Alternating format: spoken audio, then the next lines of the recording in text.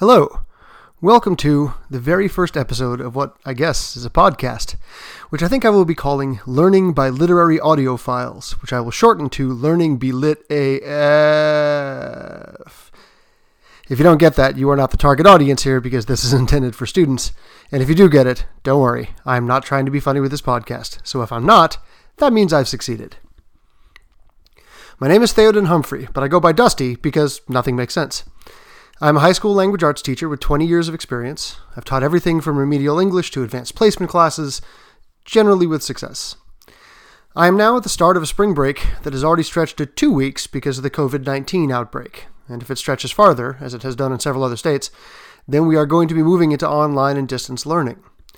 Even before that, I know there are millions of parents who have suddenly been thrown into homeschooling their kids, and millions of students who are suddenly on their own as you try to get through all of this, and as you prepare for your next step.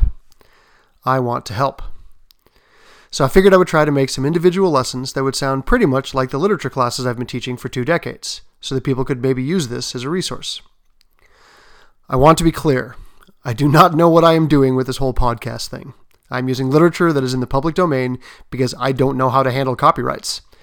I have downloaded my first recording software, and I have written a script, and I am sitting in my bedroom trying not to talk too fast. I have no idea how to disseminate this once it is recorded. I am sure there will be many things about this that I will do wrong. But the content, teaching literature, that I know what I'm doing. I have taught this story dozens of times, have read it even more than often than that. This is a little different from how I normally read the story with my classes because I don't have anyone here to discuss this with, to bounce ideas off of and to ask questions and answer questions, which generally guides the analysis of the piece. But I'm going to do my best. As a general disclaimer, let me state that literature never has only one interpretation, one right explanation. Reading is an ongoing conversation, and the meaning is negotiated between the parties, the writer and the reader. In this situation, then, I am the reader, and so the interpretation here is going to be mine. But this is not the answer to this story. My hope is that by reading through this story and talking through my understanding of it, it will help others to understand it and to find their own ideas about the story.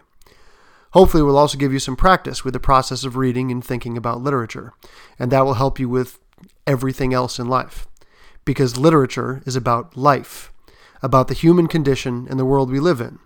Learning about literature is learning about the world and about our place in it. So let's get started. This first episode will be on Edgar Allan Poe's classic short story, The Masque of the Red Death. Because what else? I'm going to be reading the text from Project Gutenberg, which can be found at gutenberg.org, gutenberg.org, which is an excellent resource all by itself. The way this is going to work is, I'm going to read the story start to finish without breaks, though I'll pause after each paragraph so you can stop the recording and discuss, or take notes, or go get a snack. Then I'm going to go through and provide some definitions of vocabulary words, because if you don't understand the words, then you can't make sense of the story.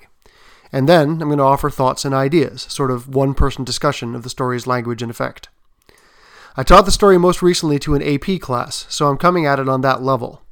If my process here doesn't make the story completely accessible to you, please feel free to find additional resources. Look up other words that I didn't define, watch the movie version.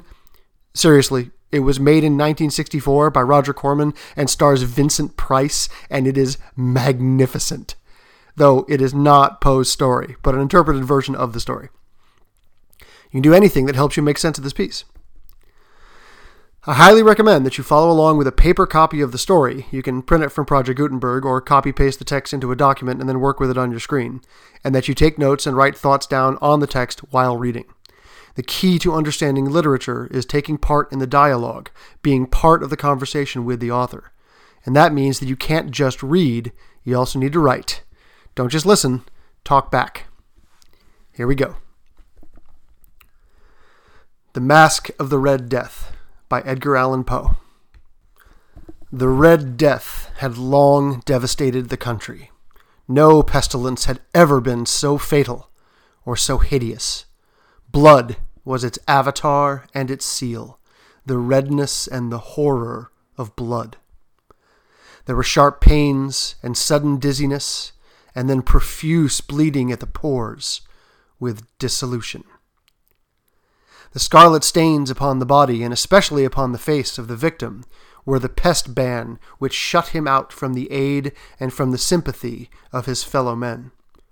And the whole seizure, progress, and termination of the disease were the incidents of half an hour. But the Prince Prospero was happy and dauntless and sagacious. When his dominions were half depopulated, he summoned to his presence 1,000 hale and light-hearted friends from among the knights and dames of his court, and with these retired to the deep seclusion of one of his castellated abbeys. This was an extensive and magnificent structure, the creation of the prince's own eccentric yet august taste. A strong and lofty wall girdled it in. This wall had gates of iron. The courtiers, having entered, brought furnaces and massy hammers, and welded the bolts. They resolved to leave means neither of ingress nor egress to the sudden impulses of despair or of frenzy from within. The abbey was amply provisioned. With such precautions, the courtiers might bid defiance to contagion. The external world could take care of itself. In the meantime, it was folly to grieve or to think. The prince had provided all the appliances of pleasure. There were buffoons, there were improvisatori, there were ballet dancers, there were musicians, there was beauty, there was wine. All these and security were within. Without was the Red Death. It was toward the close of the 5th or 6th month of his seclusion, and while the pestilence raged most furiously abroad, that the Prince Prospero entertained his 1,000 friends at a masked ball of the most unusual magnificence.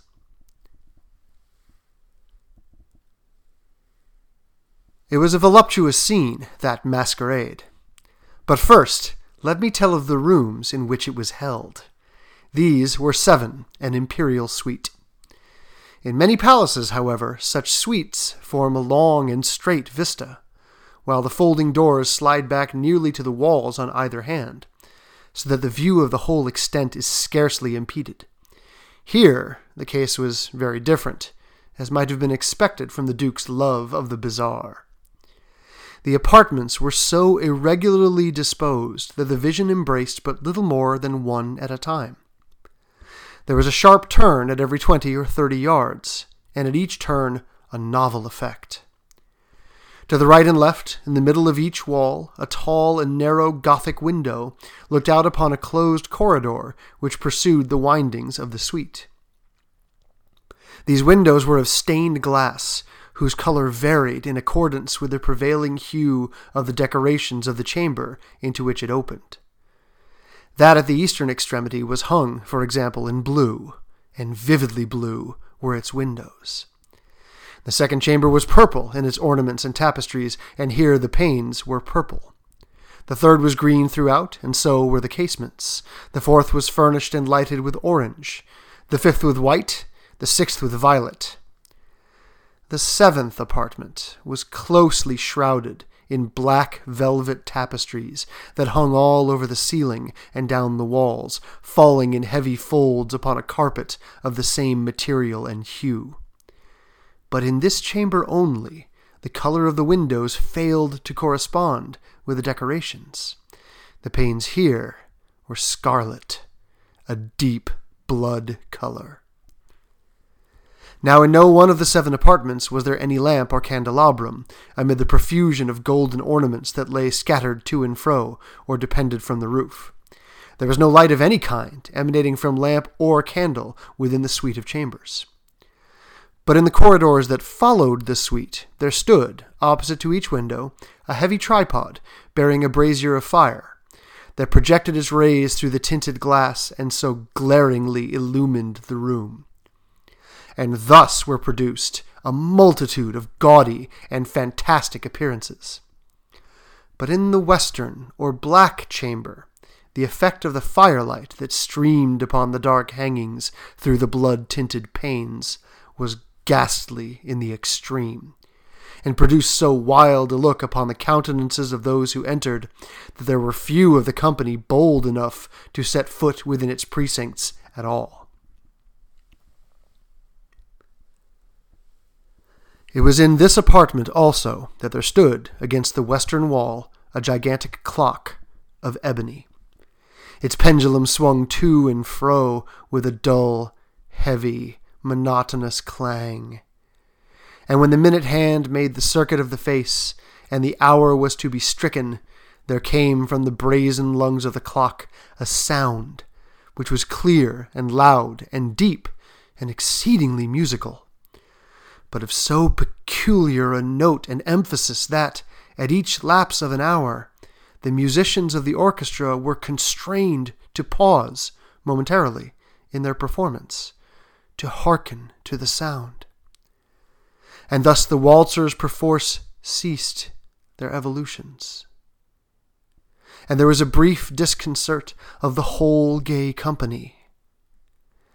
And while the chimes of the clock yet rang, it was observed that the giddiest grew pale, and the more aged and sedate passed their hands over their brows, as if in confused reverie or meditation. But when the echoes had fully ceased, a light laughter at once pervaded the assembly. The musicians looked at each other and smiled, as if at their own nervousness and folly, and made whispering vows, each to the other, that the next chiming of the clock should produce in them no similar emotion. And then, after the lapse of 60 minutes, which embrace 3,600 seconds of the time that flies, there came yet another chiming of the clock, and then were the same disconcert and tremulousness and meditation as before. But in spite of these things, it was a gay and magnificent revel. The tastes of the Duke were peculiar. He had a fine eye for colors and effects. He disregarded the decora of mere fashion. His plans were bold and fiery, and his conceptions glowed with barbaric luster. There are some who would have thought him mad. His followers felt that he was not. It was necessary to hear and see and touch him to be sure that he was not.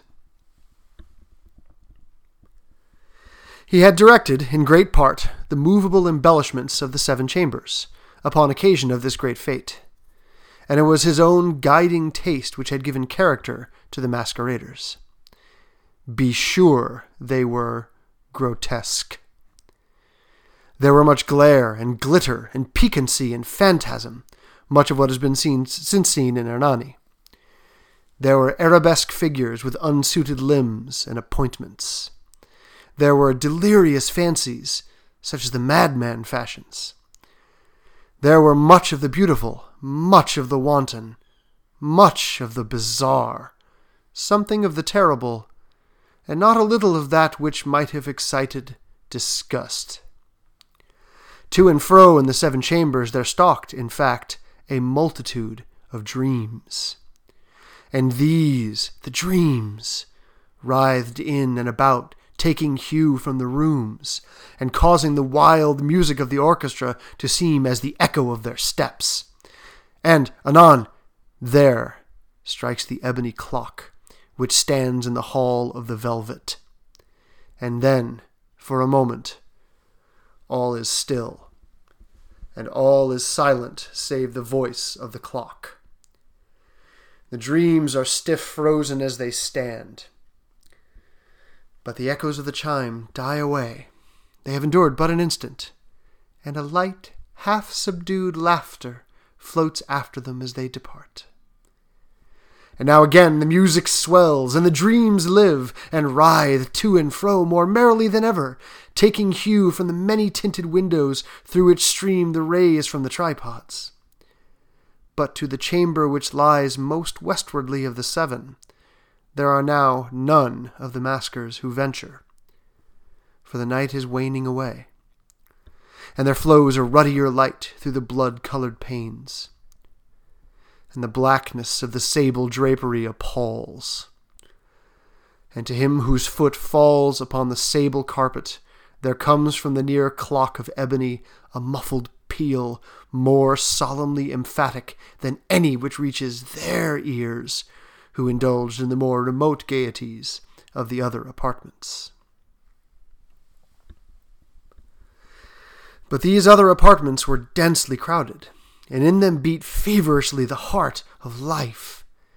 And the revel went whirlingly on, until at length there commenced the sounding of midnight upon the clock.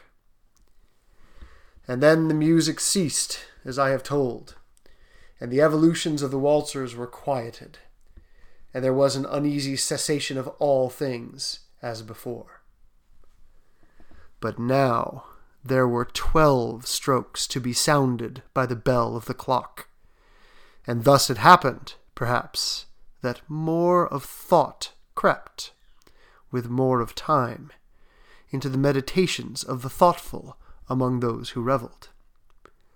And thus, too, it happened, perhaps, that before the last echoes of the last chime had utterly sunk into silence, there were many individuals in the crowd who had found leisure to become aware of the presence of a masked figure which had arrested the attention of no single individual before. And the rumor of this new presence having spread itself whisperingly around, there arose at length from the whole company a buzz or murmur expressive of disapprobation and surprise, then, finally, of terror, of horror, and of disgust. In an assembly of phantasms such as I have painted, it may well be supposed that no ordinary appearance could have excited such sensation. In truth, the masquerade license of the night was nearly unlimited. But the figure in question had out-Heroded Herod, and gone beyond the bounds of even the prince's indefinite decorum. There are chords in the hearts of the most reckless, which cannot be touched without emotion. Even with the utterly lost, to whom life and death are equally jests, there are matters of which no jest can be made.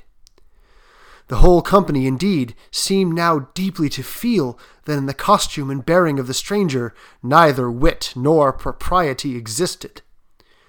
The figure was tall and gaunt, and shrouded from head to foot in the habiliments of the grave.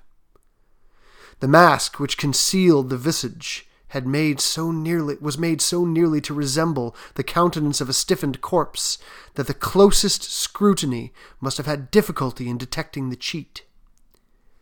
And yet all this might have been endured, if not approved, by the mad revellers around.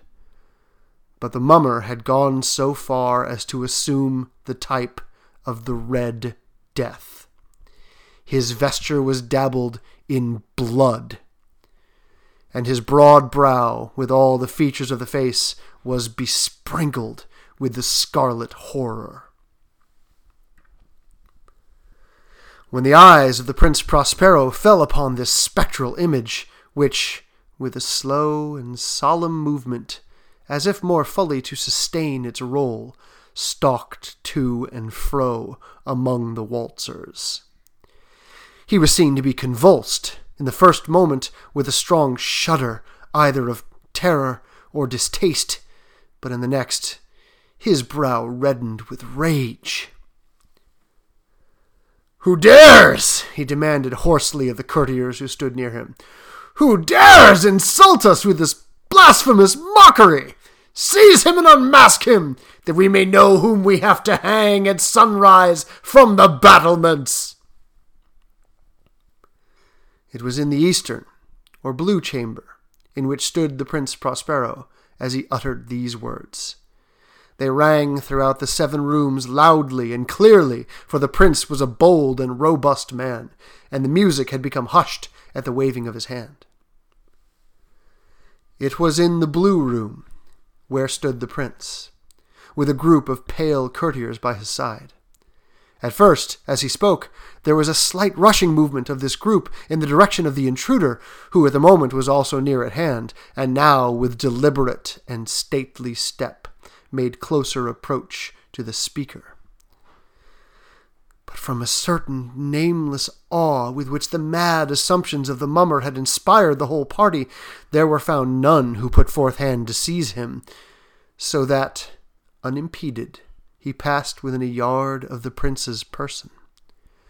And while the vast assembly, as if with one impulse, shrank from the centers of the rooms to the walls, he made his way uninterruptedly, but with the same solemn and measured step which had distinguished him from the first, through the blue chamber to the purple, through the purple to the green, through the green to the orange, through this again to the white, and even thence to the violet, ere a decided movement had been made to arrest him. It was then, however, that the Prince Prospero, maddening with rage and the shame of his own momentary cowardice, rushed hurriedly through the 6 chambers, while none followed him on account of a deadly terror that had seized upon all.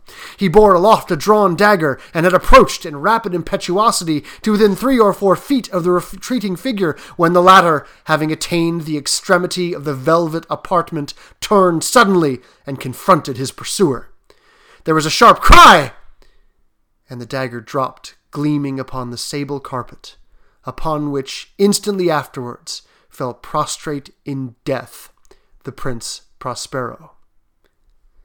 Then, summoning the wild courage of despair, a throng of the revelers at once threw themselves into the black apartment, and seizing the mummer, whose tall figure stood erect and motionless within the shadow of the ebony clock, gasped in unutterable horror at finding the grave cerements and corpse-like mask, which they handled with so violent a rudeness, untenanted by any tangible form. And now was acknowledged the presence of the Red Death. He had come like a thief in the night, and one by one dropped the revelers in the blood-bedewed halls of their revel, and died each in the despairing posture of his fall. And the life of the ebony clock went out with that of the last of the gay, and the flames of the tripods expired, and darkness and decay and the Red Death held illimitable dominion over all. Okay, so now we're going to go through first vocabulary, just the words that I think would be difficult for people to know, they wouldn't know offhand, and I'll give just sort of a brief, my version, informal definition of each. I'm going to go through these kind of quick, so be ready to pause if I go too fast. After that, I'm going to go through my discussion and my thoughts on everything, and then at some point, either after the vocabulary or after the whole discussion, I highly recommend you go back and either read the whole piece yourself again or listen to the reading of it again. Once you have a sort of overall understanding, you'll notice a lot more things. So first, vocabulary. Paragraph 1. Avatar is a physical embodiment of a divine spirit, like a physical manifestation of a god. Pest ban is short for pestilence ban, coming from the word banner, which means the symbol that disease is present. Profuse, which is also profusion in paragraph 4, means copious, abundant. And dissolution is the noun form of dissolve, meaning death in this case, but also just sort of dissolving as if into liquid. Paragraph 2. Dauntless is fearless. Sagacious is wise. A castellated abbey. An abbey is a building that houses monks or religious segregants, but if it's castellated, that means it's also been fortified. So this is a religious building that has been turned into a fortified, defensible castle. You got to imagine, if it's an abbey too, abbeys were almost small villages in that they had farmland, they had livestock, they would have beehives and, vineyards and wineries and all kinds of things. So if you had an abbey that was castellated, then you had pretty much everything you could need to survive within the walls. August means respected, admired. Ingress nor egress. Ingress is going in and egress is going out. Improvisatori is an Italian word that means people that improvise. So actors that just sort of act on the spot, take on a role, or sometimes clowns. Paragraph 4, voluptuous means luxurious and sensuous. Casements are windows. Braziers are a box that holds wood that you set on fire, so like a large torch, almost like a fire pit for light. Countenances are faces. Paragraph 5. Reverie is dreaming or lost in thought. Perforce means of necessity. Pervade is to spread through. Disconcert is a state of being disturbed or unsettled. And tremulousness is trembling. Paragraph 6. Revel is, of course, a party. To revel is to have a party, to celebrate. Decora, which is used as decorum in paragraph 9, is suitable and proper behavior, sort of the rules of etiquette. Paragraph 7. Embellishments are adornments, decorations. Fete is a celebration or festival. Note the homonym fate, F-A-T-E, meaning doom or destiny. Piquancy is sharpness, intensity. Phantasm is dream or imagination, maybe going as far as hallucination. And sable is another word for black. Paragraph 8, disapprobation is disapproval, angry criticism and almost hatred. Paragraph 9, license is the ability or permission to do something. Propriety is related to proper and appropriate, so things that are acceptable within society and polite society. Habiliments are clothes. A mummer is an actor, but related to the word mummy, which would have been used the same way in Poe's time, because they would have known him from English investigations of Egypt and the Great Pyramids. Vesture is clothing. Paragraph 11, blasphemous means profane and sacrilegious, offensive to religion. Paragraph 13, impetuosity means acting without thought or care, but also acting rapidly and forcefully. Prostrate is stretched out on the ground face down, and cerements are cloth for wrapping a corpse. And in paragraph 14, illimitable means cannot be limited, cannot be stopped, cannot be bound. Okay, so what's the story about? The Red Death is pretty clearly the Black Death. The Black Plague first came through Italy, which is a collection of city-states ruled by individual monarchs at the time, when the Black Plague came to Europe through Messina and Sicily in 1347. And the Prince Prospero, the name is essentially sounding Italian, so it's probably a reference to that. The fact that Poe calls him both a prince and a duke is related to the fact that the Italian city-states, the rulers would change frequently, and they would take whatever titles seemed appropriate to them. They didn't necessarily want to call themselves king, because king implied that they had designs on the neighboring city-states, so they would take other kinds of titles. When the Black Plague came, people across Europe fled to the countryside to escape the crowded cities where the plague was worst. People also abandoned their own sick and dying loved ones, which is pretty clearly equivalent to what Poe talks about with the Red Death. The Prince Prospero waits until his country is half depopulated, which is a lovely euphemism for half the people have died, and then he takes 1,000 hale or healthy friends into his abbey, where they can bid defiance to contagion. There's a pretty clear theme of people in charge abdicating their responsibilities here. The prince may be wise, he calls him sagacious, but he's also eccentric, bizarre, and apparently mad. The best description is in paragraph 6, when it says, "There are some who would have thought him mad. His followers felt that he was not. It was necessary to hear and see and touch him to be sure that he was not." It's also clear that the escapees recognize the insanity of what they are doing as they weld the gates shut with the express intent of preventing ingress nor egress to the sudden impulses of despair or of frenzy from within. So they expect the possibility that somebody inside will go into a frenzy, into a mad state of chaos and attack, and try to rush out, and they don't want to allow that.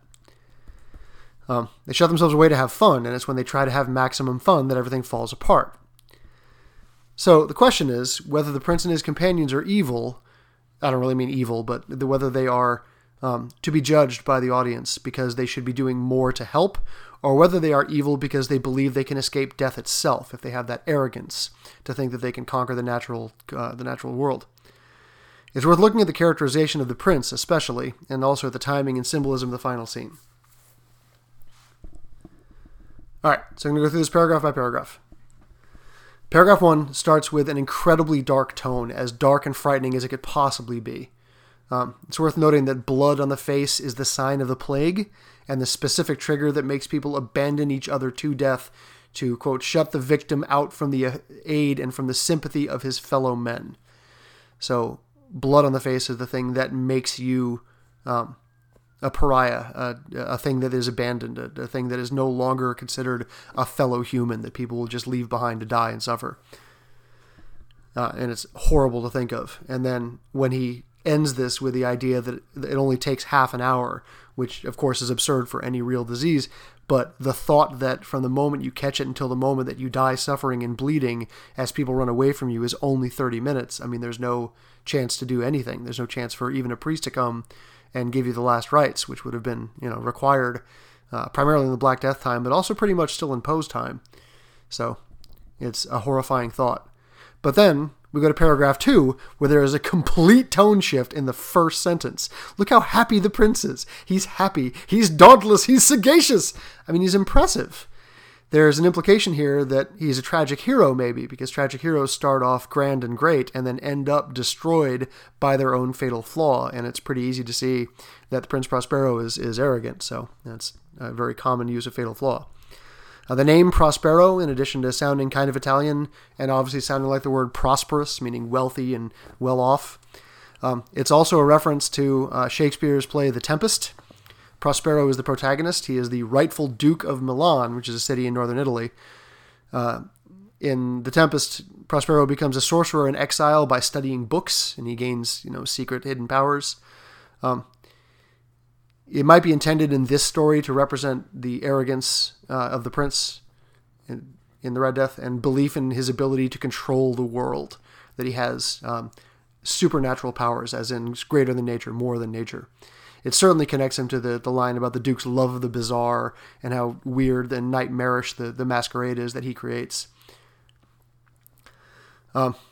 So, in the second paragraph, they say, the external world could take care of itself. In the meantime, it was folly to grieve or to think. This line may actually imply that the courtiers are not evil for abdicating responsibility. If the world can take care of itself, and it is folly to grieve or to think, then there's nothing they could have done, and they might as well have fun while they can. The list of entertainments is interesting, as it starts with clowns, buffoons, and ends with wine, and has beauty capitalized. So there's this idea that it's both base and sort of, simple, in that, buffoons, you watch them fall down and hurt themselves, and then you laugh. And then, of course, when people are drinking wine, there's both a high-end, dignified glory to it, and also, of course, there's the madness of drunkenness. And then you go from these sort of simple, sensuous pleasures to beauty, which is capitalized and so has this sense of being grand and the virtue itself, the very concept of beauty, even more than just beautiful people or beautiful things to look at. And apparently those are all inside the abbey. All right, paragraph 3, you should notice how short this is. It's one sentence. It's not Poe's longest sentence by far. The contrast from the longer paragraphs before this shows emphasis.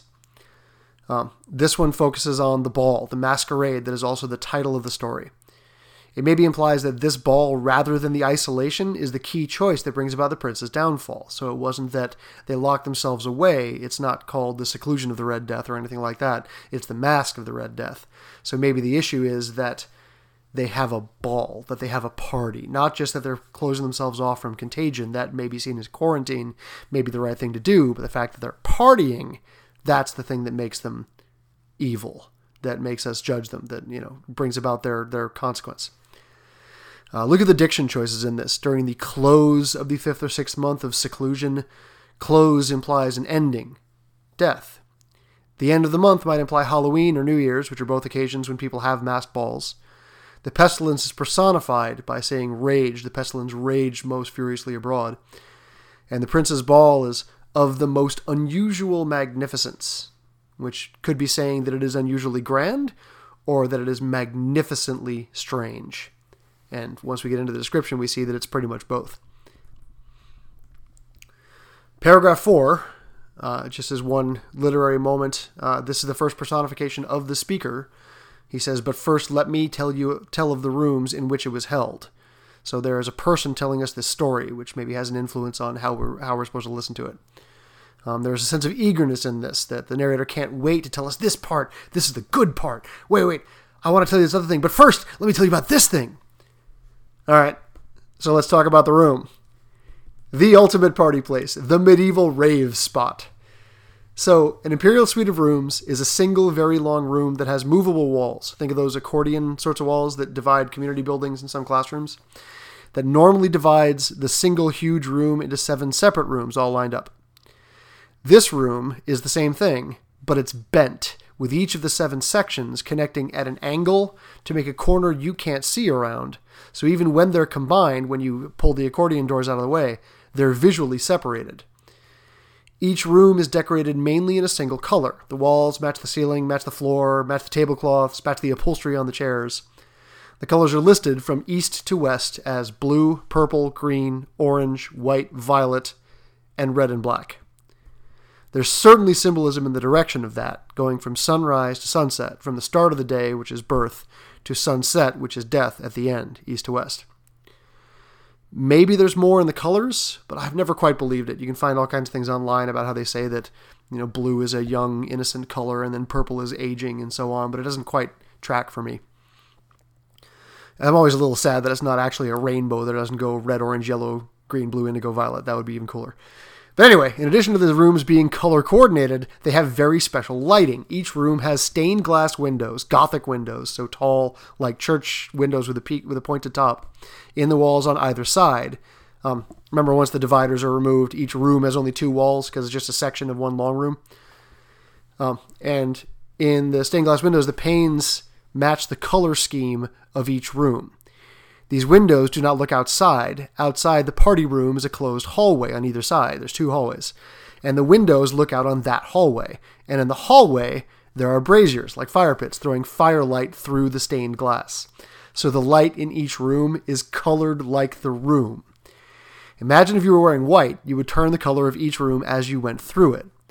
But because each room is decorated with the same color, you wouldn't realize the light matched until you saw it shining on something you knew was a different color from the room, right? So if you're wearing white, you look ahead, you just see a blue room, and then you walk into it, and all of a sudden you are blue, and you match the room. Poe was the ultimate party planner. And of course, the last room, the black room. And once you walk inside, and only once you walk inside, would you realize the light was blood-colored, because it would just be shining on black decorations and you wouldn't notice it. And that would, of course, turn your face, your skin, any part of your exposed skin, if you're white, and presumably the people are, it would turn it the color of blood. Remember the initial description of the Red Death. The scarlet stains on the face are what sets people apart and shows that they're going to die.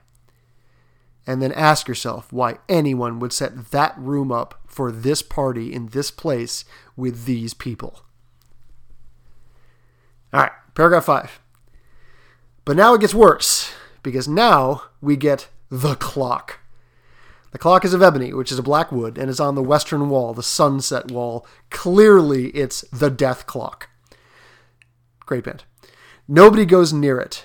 But that doesn't matter, because it chimes every hour, and its chimes can be heard throughout the entire rave room.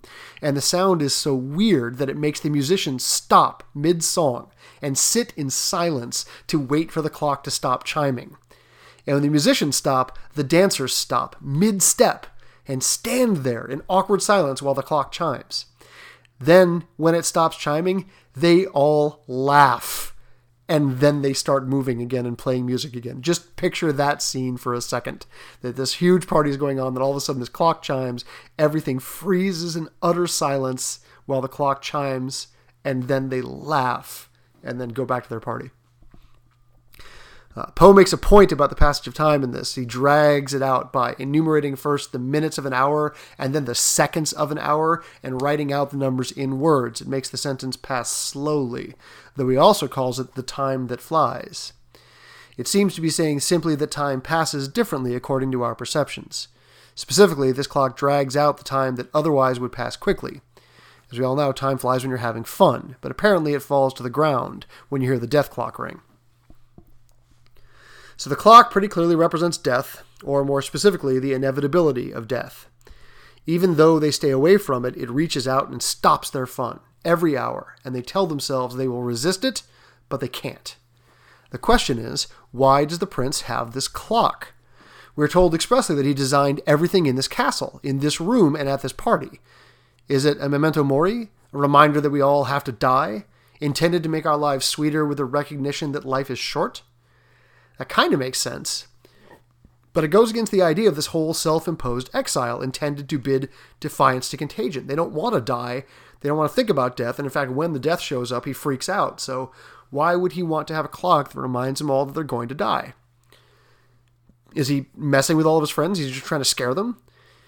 That doesn't go well with his reaction to the Red Death. He doesn't seem to want to think about the death they're trying to escape.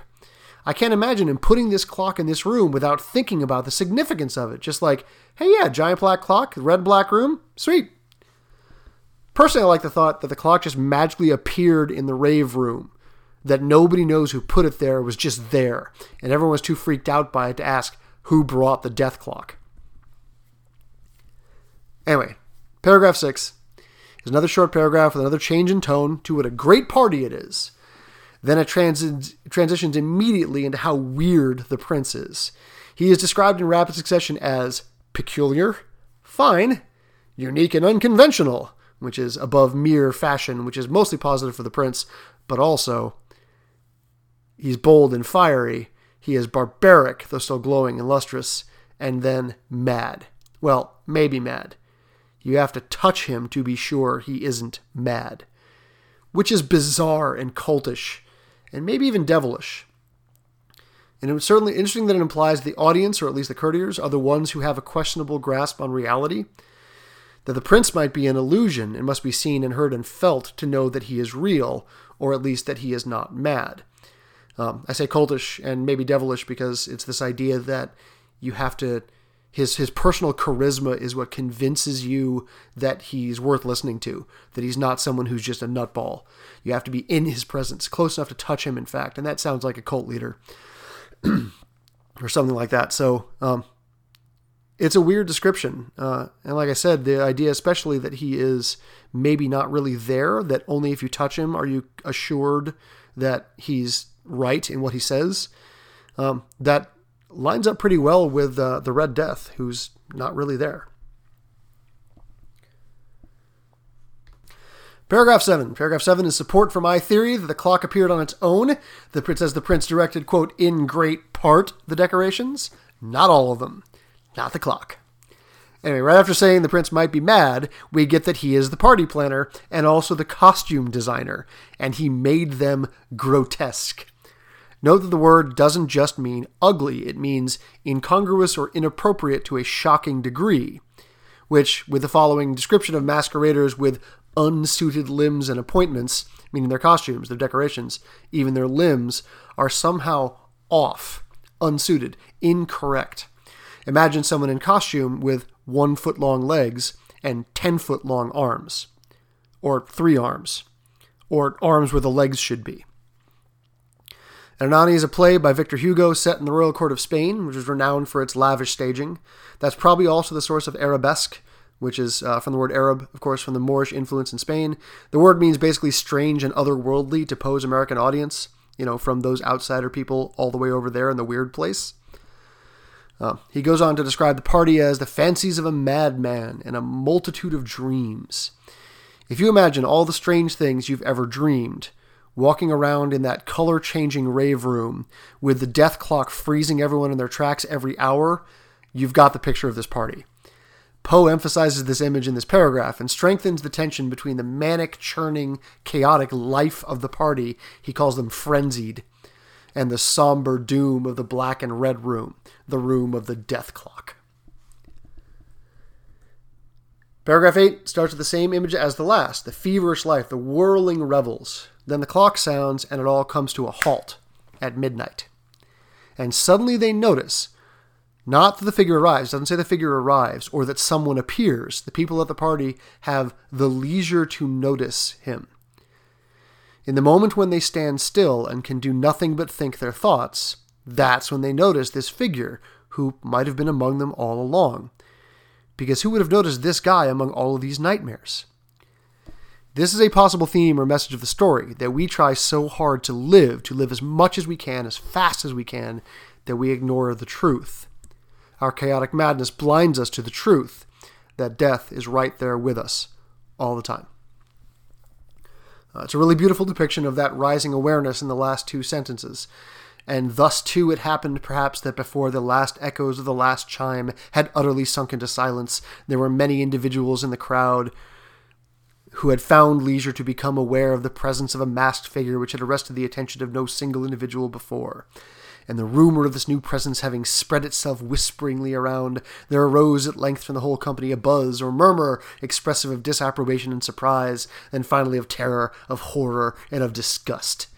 We go from silence to attention, to rumors and whispers, with all those sibilant sounds to give us an onomatopoeic sense of the whispering, to buzzing murmur, to terror, horror, and disgust, where you've got the gasps in horror and terror, the spitting, tooth-clenching in disgust.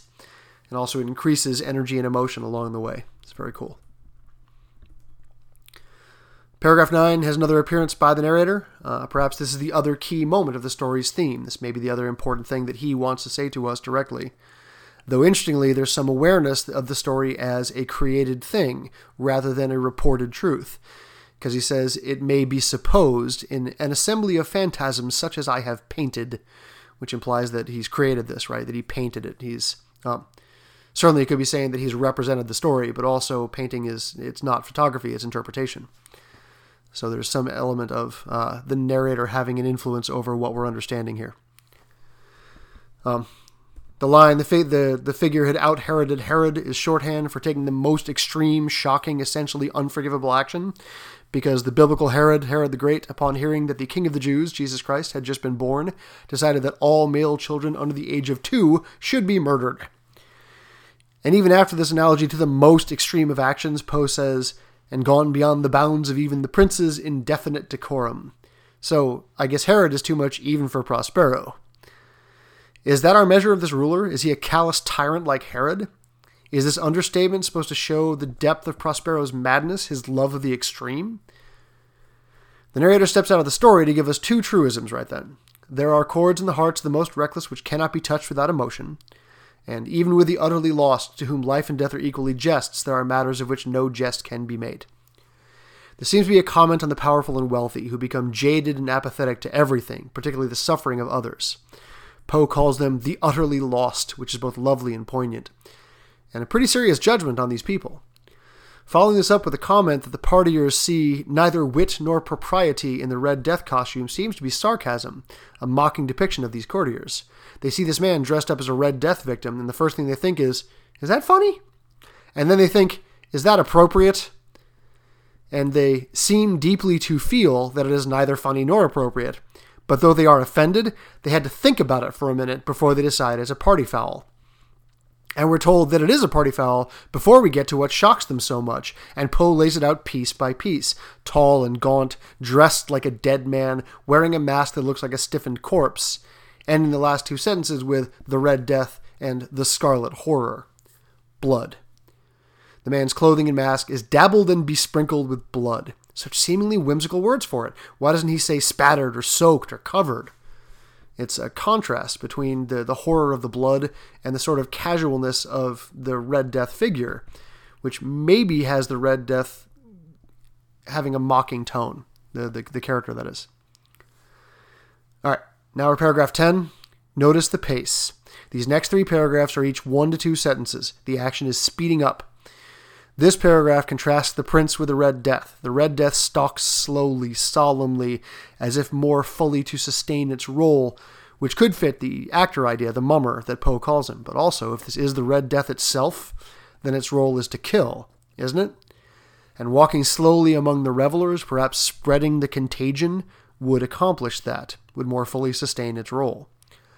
On the other side, you have the prince, standing still, shocked, convulsed with terror and disgust, but then his brow reddens with rage. Notice that the Red Death's brow is also red.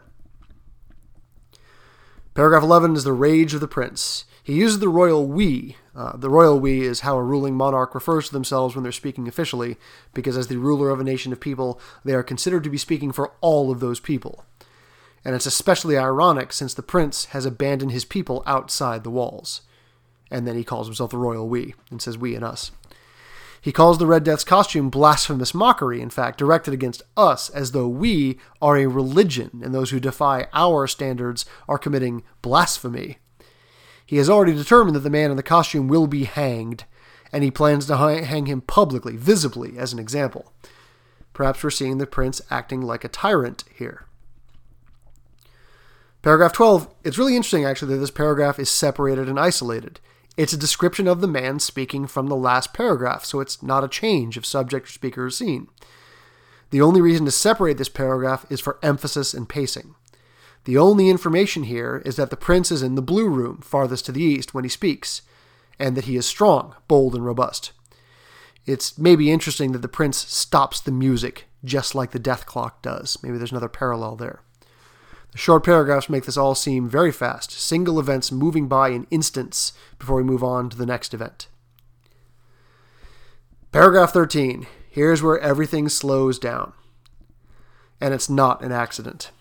This long paragraph, which has an absurdly long sentence, the third sentence from a certain nameless awe, is 123 words. This whole paragraph is switching into slow motion for the final climactic explosion. And also, this is the final moments of life for our hero, so it's like time is slowing down for him as he dies. Poe starts by repeating where the prince is standing, emphasizing the symbolic importance of this room's arrangement. In the blue room, the prince is hale and robust, though his courtiers are pale. And then this very long sentence, dragging out this list of rooms one by one, even though we already know what order the rooms are in. This heightens the suspense here, as we follow the Red Death's slow procession through every room, past every courtier.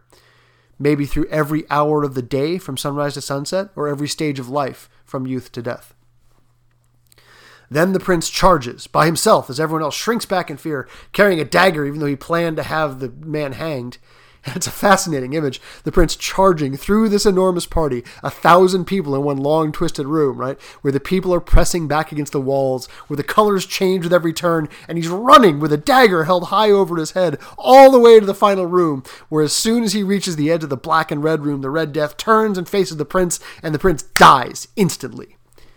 Then the courtiers charge, with the wild courage of despair, into the black and red room in the shadow of the clock. How does it cast a shadow? It's a black clock in a black room, and it's against a wall that isn't the light source. And they grab the figure and rip his costume off, and there's nobody inside.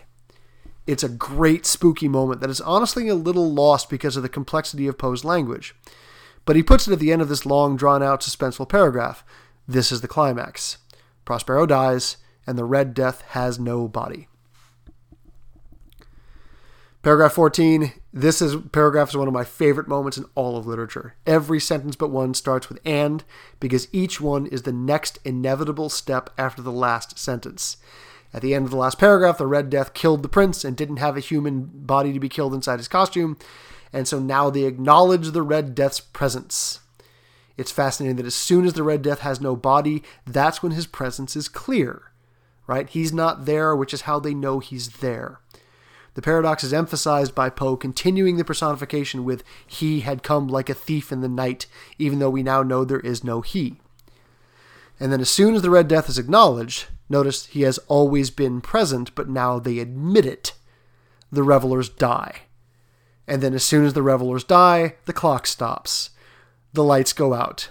And darkness and decay rule everything. Every sentence strikes like the tolling of the death clock. Short, strong, rhythmic, boom, boom, boom. Now that is an ending. So what's the point of all this? I have to note here that Poe did not like stories that made their meaning too clear. He had a famous feud with the poet Henry Wadsworth Longfellow because he thought Longfellow's poetry was too obvious, what Poe called didactic, meaning it was like a teacher giving a lesson, spelling everything out for the reader. Poe did believe that writing should have meaning just below the surface, but his primary goal, the surface goal, was to create a single, powerful effect in his audience. So from Poe's point of view, this is primarily a story that creates a bizarre scene and has a horrifying ending. The Red Death stalking through the rooms full of nightmares, which all then fall down and die bleeding. I will also note that Poe had a hard life filled with loss due to disease. His mother and his wife died of tuberculosis, and terrible father figures, as his father abandoned the family and his adoptive father frequently treated Poe like dirt.